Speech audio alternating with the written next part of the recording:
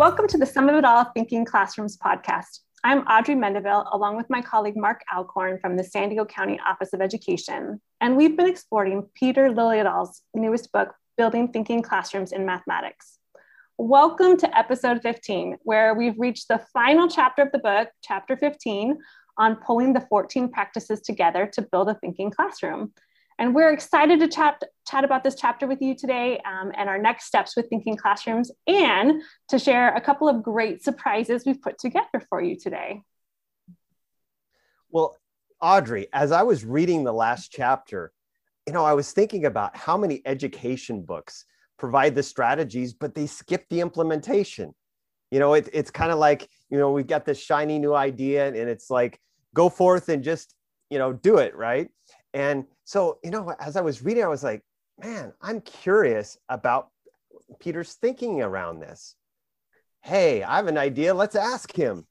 Welcome to our podcast, Peter Liljedahl.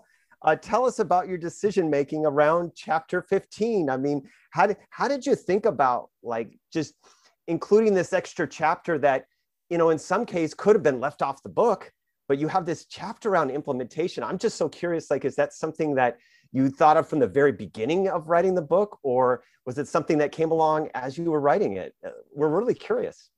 Okay, well, so first of all, thanks for having me. I've been loving listening to the podcast. I can't wait for episode 14 to come out.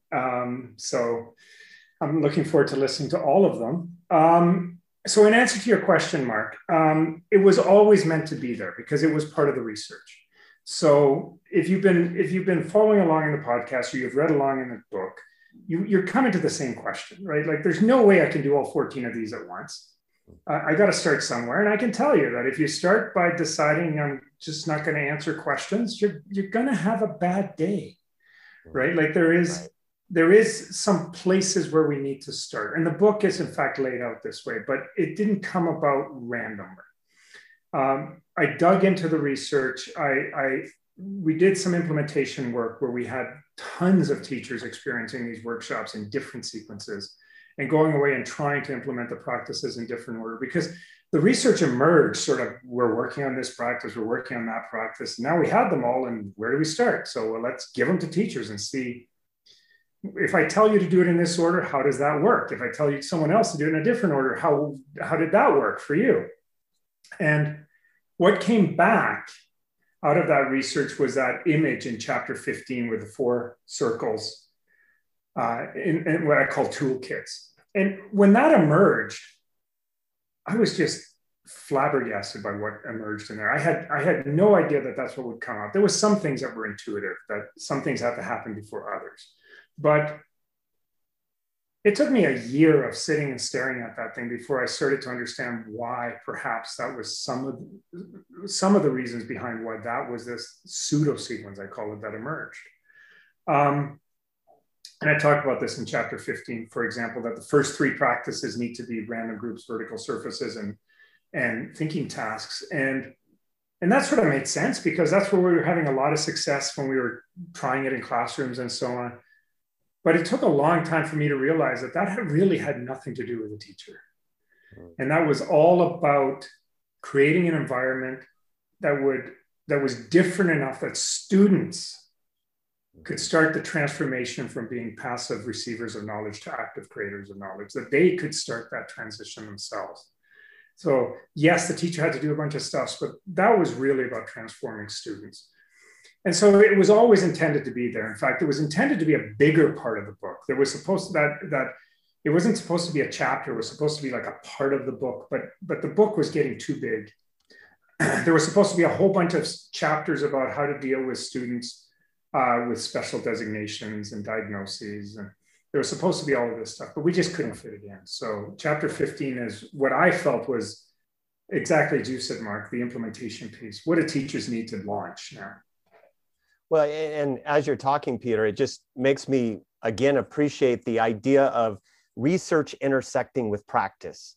I think, again, a lot of times what we find in educational books is this idea of lots of strategies or lots of research. And I just think that your book really has just this really nice intersection of those two. And I appreciate it. Oh, yeah. And one of the things specifically that Audrey and I have talked about a lot in our work is this notion of task and like it being all about the task. And as you state in chapter 15, you know, Peter, that's a right and a wrong statement. You know, it is about the task, but if nothing else changes, you have so many unintended consequences that happen in the implementation. Audrey, what are you thinking about that in terms of task and so forth? Well, it's super interesting. I think with our own practice, that's been something that we've tried to encourage teachers to take on as they've tried to change something in their class. It's always been like, put something else in front of kids, right? Put something different in front of them and see if something different starts to happen. And it's a hit or miss. Like sometimes something amazing will happen, but I think back to the introduction, and there's sometimes when it falls completely apart, right? The kids are like, we're not having this. We're just going to sit here and we're going to stare at this. We're all going to raise our hands and ask lots of questions. And so it doesn't change anything that happens in class, and it actually makes the teacher feel a lot worse about what's happening. So I'm curious about, when this came about, Peter, like where did that wrestling with it's more than the task come from? Was that in the initial stages of your research, or how did that come about? So it's such a good question, like, because if you read the introduction, there's that story of Jane, and yeah, heck, we can fix this. Here's a task, right? Like, how naive was I to think that that's all it was going to take? And then when I went beyond Jane's class and I started visiting those other 40 classrooms, and I started to realize that everywhere I'm going, I'm seeing students not thinking, and everywhere I'm going, I'm seeing these same institutional normative structures. These have got to be connected. So I got to start breaking through these norms. And that's where the inspiration came. And it wasn't a well laid out or thought out plan. It was really just, let's get in there and disrupt classrooms and see if we can get more thinking happening. The task is always necessary. If we want students to think, we've got to give them something to think about. But I initially thought that was sufficient, and it is far from sufficient. And early on, like, we were doing some crazy stuff. And I remember there was this one experiment where we had a group of teachers teaching for 2 weeks in classrooms with no furniture, like not a stitch of furniture, no desk, table, no teacher's desk, no file cabinet, like bare room. And we thought, like, let's go nuts. Like, every classroom has furniture. Let's see what happens. We didn't have an expectation that this would be a lasting effect, an effect that we wanted to recreate. But, you know, I was really just trying to poke this thing with a sharp stick and see what happened. And what happened was that we got way more thinking out of students. And of course, we can't sustain that. Teachers don't want to be in classrooms without furniture. But I mean, and that was a really important part of the research that Mark spoke to, I think, a little bit, or intimated, is that because all the research was embedded with real teachers, there was this real sort of, yeah, we're not going to do that. You know, like, so there's no point coming out with a strategy that nobody wants to implement. So there was always this infused with reality. But again, it took me a long time to make sense of what was it? Well, why did that teaching in a classroom without furniture work? And it turns out that when students walk into a space, they bring their studenting behaviors with them. These are these habits I talk about in chapter 1. And if they walk into a space that looks exactly like every other space they walk into, they're going to bring those habits with them. And that then already predetermines how something is going to go over. And I think this explains why so many teachers in mathematics have had trouble launching around students journaling in mathematics, right? I love journaling in mathematics, but to kids, it just looks like weird homework. Why would I behave differently? And if there aren't enough signals to tell the kids that they should behave differently, they're not going to behave differently. And giving a task, putting just something different in front of them is not enough. And I think, again, coming back to that first toolkit, this is why that first toolkit is what it is, because it looks different enough that the kids leave their habits at the door. I think that is such an important point. I appreciated how you related that to what Stigler and Hebert talked about in the teaching gap about systems, and how in a system, it wants to reinforce itself, right? So if you change one feature, it rushes to repair itself versus you have to overwhelm the system's ability to defend itself. And it sounds like that's really what you did when you said, let's get rid of all the furniture. Like, there's no way you can defend yourself against this. There's no furniture. You can't deal with this. Something has to change. But really trying to signal, and it comes back to that notion that I think Mark and I have talked about many, many times about communicating exactly what it is we're saying we believe it is to be in a math class, what it is that we believe teaching and learning looks like and sounds like, that we have to really communicate that clearly in a very, very, very different way. Mark, what were you thinking about that piece? Well, it really makes me think about this whole idea of the toolkits and how the things were implemented. In terms of the first toolkit and the second toolkit, and that idea of how the student became the focus of the first toolkit and the teacher became the focus of the second toolkit. And I found that really interesting because it's this idea of the shifting of the classroom norms and this big change that's happening. And what it really leads me to wonder about is, Peter, when you were developing this work, did you see that coming, that it was going to be more about the student in the first toolkit and more about the teacher in the second toolkit? Because it really made me think about, again, back to change.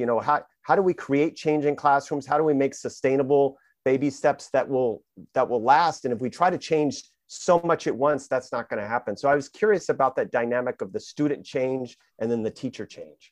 So it's, I think as part of the research, I was always thinking about like the student is who we were focused on, right? Like are the students thinking more or more students thinking, right? Like that was constantly the focus. But of course, the change is coming through the teacher.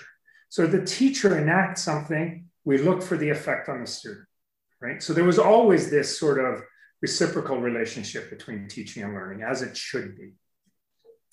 But in terms of the sequence emerging, again, this was just the way it came back to me in the data, but it makes sense in many ways, right? Like, I think so many efforts to try to change the experiences for students in a classroom have forgotten that the student has a say in whether or not something is going to work or not. And it comes back to this, that let's say those first two toolkits were reversed. I don't think it would work. I really don't think it would work. If a teacher comes in and just starts answering questions or starts being verbal with their question, that's all they do, I think the students would object, they would rebel. There isn't enough there to change them. And I think the teacher would abandon the effort because their efforts to create something isn't being met with a reciprocal change in the student behavior. And I think what's interesting about this research is it sort of says, let's change the student first. And it's not like it's saying, let's change it. The research said, change the student first. And then that'll leave room for the teacher to start changing. And of course, I say that tongue in cheek because random groups and vertical surfaces don't happen without the teacher enacting those things.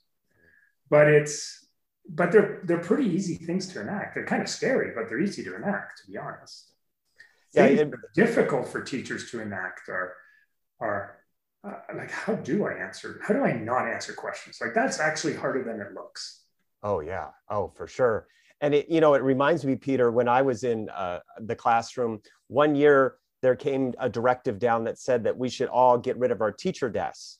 And it was so out of the blue. It was sort of around the defronting, I think, at the time, at least I'll assume it was. But it was just, it gets back to your forest through the trees point. I mean, there was no sort of end purpose to doing that. It was just this isolated thing. So again, that's what makes me appreciate what you've created here in the book, is this idea of we're headed towards something, and there's a carefully crafted way that you might get there, but we're not going to lose sight of that it's about thinking in the end. And so I think that was what was missing when folks said, oh, let's just get rid of teacher desks, and teachers were like, okay. Yeah. I think that's something that happens in education a lot. And I think this is what happens in classrooms a lot. The teacher wants to change for a reason, but they forget to tell the kids. that we're making change, and we're making change for a reason. I think that educational systems also make change.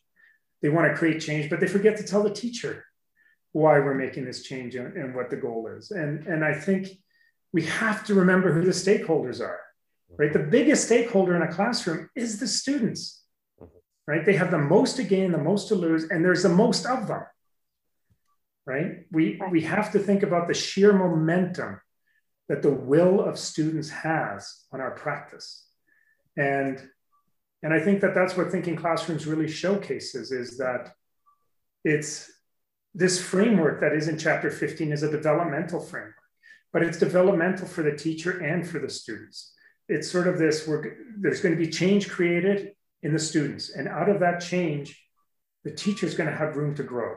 And out of that growth is going to be growth in the students. And it's this sort of, again, this relationship between the teaching and the learning.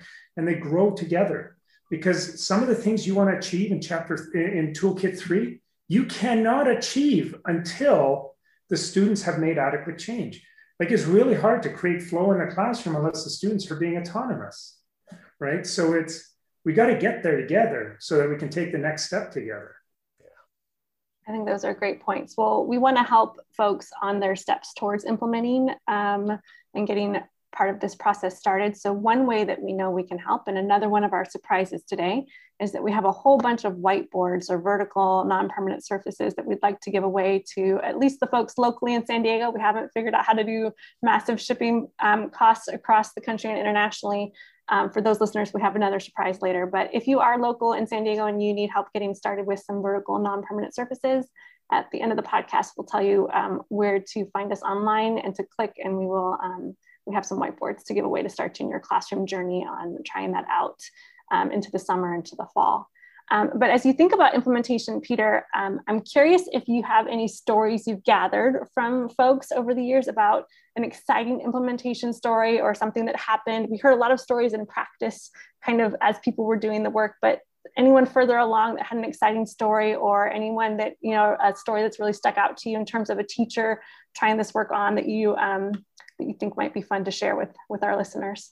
Oh, there's so many stories. In fact, I have a whole folder of success stories, I call them, where people email me out of the blue. I'll tell a very prototypical story, a story that emerges all the time, which is a teacher goes ahead and implements. They launch first 3 practices, and then they come back, and the stories that they tell and how excited they are about this it happens all the time, but it's something I love hearing about. And the story that they tell that I love hearing more about than anything else is, I didn't know that student could do that. That sort of, I have a student, I've never heard her speak, and all of a sudden she's in her group and she's talking up a storm. Or this student is always off task and always a nuisance to me, and I'm always having to manage their behavior. And this student was just so absorbed in this task that he stayed in during recess and kept working on it, right? Like those kinds of stories, they're so uplifting. The possibility that there's a student who in the sort of systemic normative structures of school is being run over by the institution.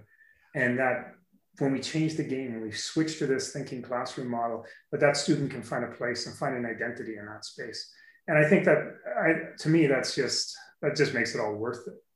I do remember I worked with this grade 5 teacher, and she said to me one day, she says, I cry every day. Oh. And I thought, uh-oh. She says, no, it's just, I'll stand in my classroom and I'll just start to cry, because it's just so touching watching the way the kids make room for each other, the way they find a way to actively include everybody. And just the kindness that they show to each other. And I think that, like, I wrote a little bit about that in chapter 2, about the way that random groups mobilizes empathy and empathy that we don't even know kids can possess sometimes. And it's these kinds of stories that keep me moving forward, right? Wow, those are powerful. And they're a good reminder of it's worth taking on the risk to try this out in your own classroom, and to try out implementation to see those kinds of things happen for our students. I'm curious about the smallest first step someone can take. I know that in the past, when I've asked teachers to try on something small, I have recommended trying on a new kind of task once a unit or once a week or whatever. And I noticed in this chapter, that was a big, like, it doesn't work. It doesn't work to try one task like that when you're trying to build a thinking classroom. And that was a big aha for me. Not that it wouldn't, I thought there'd be some kind of benefit from it, but it looks like the research says there's none. So I got to stop that practice. So I'm curious, what's the smallest step a teacher can make if they're like, I'm ready to do something, but don't ask me to do something big. This year's been rough. What's the smallest step you would say they could make and start to see some impact on their classroom? Okay. So I'm gonna give what I think is the optimal answer, and the optimal answer is pick a task from the book, do random groups and vertical surfaces, hack your classroom. Don't spend a ton of money, put up cellophane and vinyl picnic table covers, have kids writing on windows. Pick a fun task, do it once, just once, do it once. And if you liked it, if you saw something that was powerful to you, do it a second time. And if that was powerful for you, and you have a story like the one I told about empathy, or a student who you have sort of has been on the margins is all of a sudden taking a step forward, do it again. And I think this is one of the powers of thinking classrooms, is that the research tells me what the optimal practices are, and it tells me what the optimal sequencing is, but it's still up to the teacher whether they want to do it or not. But I think what's so powerful about thinking classrooms is I don't have to convince you to go to the 9th practice or the 8th practice. Just start. And then if you see value in that, you're going to keep going. And I think one of the things that Thinking Classroom does, it has a lot of success at launch. And this is one of the things that a lot of implementations don't, right? Like if a teacher's first experience with something is horrible, it's unlikely that they want to keep pursuing that. But what if it's amazing? And I think Thinking Classrooms gives way more likelihood that teachers are going to have a successful, positive first experience, which is going to then help them decide if they want to do it a second time, and a third time, and a fourth time, and a fifth time. And that's sort of the normal trajectory for teachers, is they don't come out of one of my workshops or something going, yeah, I'm doing this for 6 weeks, right? Or they don't come out and say, oh, I can't wait to get to chapter 14. They come out of there going, okay, I'm going to try something. And then that's what convinces them that it works. Me telling you that it works or showing a video, that's not evidence. Evidence is you being in the classroom and seeing your students thinking at your own hands, you enacting something that causes your students to think, and the power in that. I think that's such a wonderful point, Peter. I think that it just reinforces that the notion that when we see students do something that, we got in this profession for a reason, because our hearts can be turned by that type of thing. And when we see that, that means more than any professional learning that we attend. It just stays with us, and we know we have to sustain that change because we believe in students and we want to change their lives. And when we see that happen in front of us, there's something that goes off inside of us that says, I'm in this because I see what happens to students. And I just love that. So the other thing we were wondering, Peter, is, and Audrey and I kind of talked about this once in a while when we'd be in the podcast mode, is, and we know you haven't listened to all the podcasts, but we were thinking like, man, it must be strange for Peter. Here's this like his life's work maybe to some extent, and we're sitting there just talking about it each week, and he's like, yeah, that's not exactly what I meant by that, And you mentioned that fact earlier that maybe we were anticipating something you were going to answer the next chapter or something. So as we're getting near the end of our episode here, I just thought it might be interesting. Is there anything that and it's okay if you don't remember something, but if there's something that you might remember that sparked a thought when you were listening to one of our podcasts that might be fun to kind of clarify or share something about? So I've sort of put my work out there, right? And I put it out there a long time before the book came out. And one of the things that happens when you put your work out there is you have to accept the fact that people are going to interpret it however they want to interpret it, right? I can't own your interpretation of it. What's been really fun for me is listening to how someone experiences a book cover to cover. And I mentioned this in our little preamble, that I love listening to you ask questions that I know the answers are coming. But it allows me to see how a teacher might experience this book, because it's really hard for me to read this book from that perspective, knowing how it ends. I do want to say one of the things that I really appreciate about listening to the podcast, and I have listened to all of them, is the focus on equity. The way you raise that question every week about where's the equity in here? How does this create more equitable spaces? And I think it's such an important question. And I've been talking a lot about that myself as well lately. And not that I'm an equity specialist, and not that I research this from a perspective of equity, but looking at where in thinking classrooms is it removing inequity? Where is it removing barriers to equity? How is it creating access? Right? And I love thinking about that. And I love that you're thinking about that. And I have to tell you that on the last episode I listened to, you did not talk about it. And I was waiting for it. And then the music came. And it was, so I really appreciate that lens. And I think it's so important. I think math in its institutionally normative structure just creates so much inequity and so much inequitable access. And it can be so much more than that. Yeah, right. Great point. And you know that Audrey and I have had multiple conversations over the course of this podcast, especially around meeting the needs of students with disabilities, and how they have the potential of being more fully included as they are part of these visibly random groups. And they're working with all of their classmates throughout the course of a week or a month. And just the opportunity for their classmates to see their brilliance on a regular basis is really exciting to us, and has really influenced our next move, as a matter of fact. We're going to be continuing that journey as we set up season 2. And in season 2, we will be reading and discussing Humanizing Disability in Mathematics Education by Paulo Tan, Alexis Padilla, Erica Mason, and James Sheldon. So Audrey and I are really excited about kicking off that next episode. And so, Peter, thanks a million for joining us in this session of exploring building thinking classrooms. And next week, as I mentioned, we'll begin season 2 of our podcast on humanizing disability in math education. But again, Peter, I just want to say thank you very much for joining us today. Oh, it's been my pleasure. And thank you so much for having me, but more importantly, for doing this podcast and inviting teachers to read along and to think about things that emerge out of the book. Definitely. So folks, you can join us on the same podcast platform that you listen in on. Also, for our local listeners, you can enter our whiteboard giveaway by visiting www.sdcoe.net/math and clicking on the Sum of It All button on the page.